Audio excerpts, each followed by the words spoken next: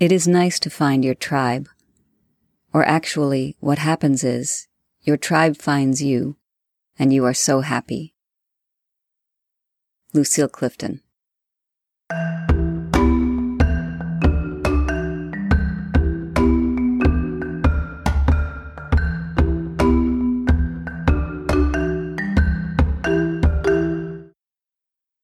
Hello and welcome to Self-Talk. I'm Rachel Astarte. This entire podcast is dedicated to self-work, being on the path, as I've called it. The path of psycho-spiritual development, being awake, being aware, emboldening ourselves to shine light on our shadows and bring love to our childhood wounds. But this isn't an act of isolation, it's the opposite.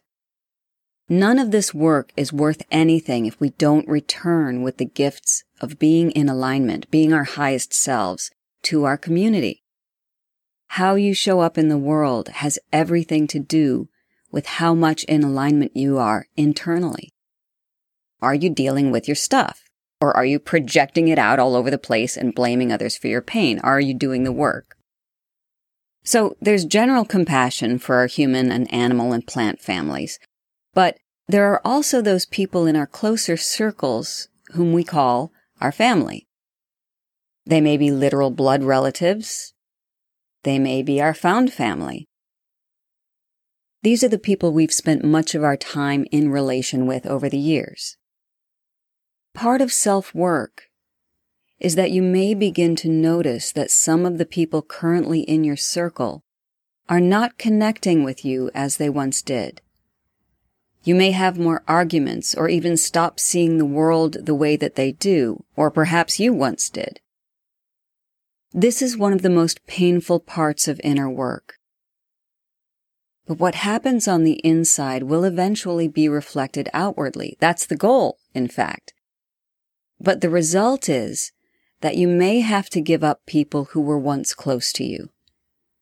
You may be frustrated that these relationships must evolve into something else, lover to friend, friend to acquaintance, or even end outright. You may still be locked in a struggle with them because you're not ready yet to release them. Perhaps there's a chance they're going to wake up. They're going to do their thing like I did. They're going to do their self-work. It's likely, but if you're not currently being supported by those around you, you will have to shift or even end that relationship. That's just the truth.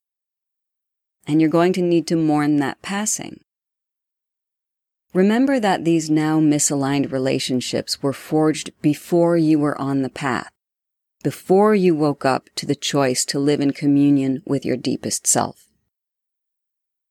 Now these people who were once familiar are not able to see you for who you are. This can be terribly lonely and sad.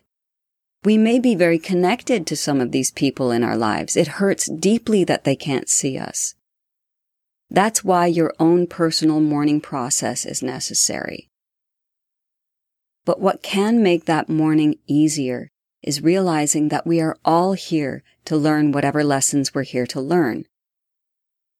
You have to let those people move along their own path, whatever that path may be. Your ability to do this is part of the compassion work, so you can release them with love. So it's just like the old stories of travelers on the road, or in this case, it would be a literal road, right? Meeting other travelers and merchants, seeking whatever it is one's looking for. It might be a stone, or a sword, or an herb, or a guru. The hero or the heroine stops along the road, along the way, and asks these merchants and travelers if they have what they're seeking. And if the merchant or fellow traveler says no, well, then they just wish them well along their path. They don't question why that merchant didn't have or didn't connect them with what they were seeking. They just let them go along their way. Maybe what they're seeking is actually a mile ahead. Who's to say? Gotta keep looking, gotta keep moving.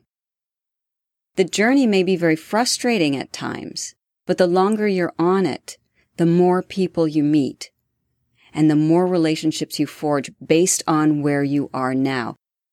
Those people become your tribe. This life is our journey, our path to travel along, our road to travel along. All of us. Not everyone we encounter is going to have what we need, figuratively speaking. Some may even try to harm us emotionally. None of that matters. Let it go with love. Do whatever grieving you need to do as you let go of the old self and its companions. Continue your work being your highest self. Like a magnet, you will naturally attract those whose visions align with yours. You'll speak with a shorthand about the universe and love and what it means to be a human being in this really strange place. Do your unique dance on the earth. Your tribe will find you. And you can finally put your bags down for a while and rest in the comfort of true connection. Until next time, many blessings on your path. Thank you for joining me on Self Talk. Aho.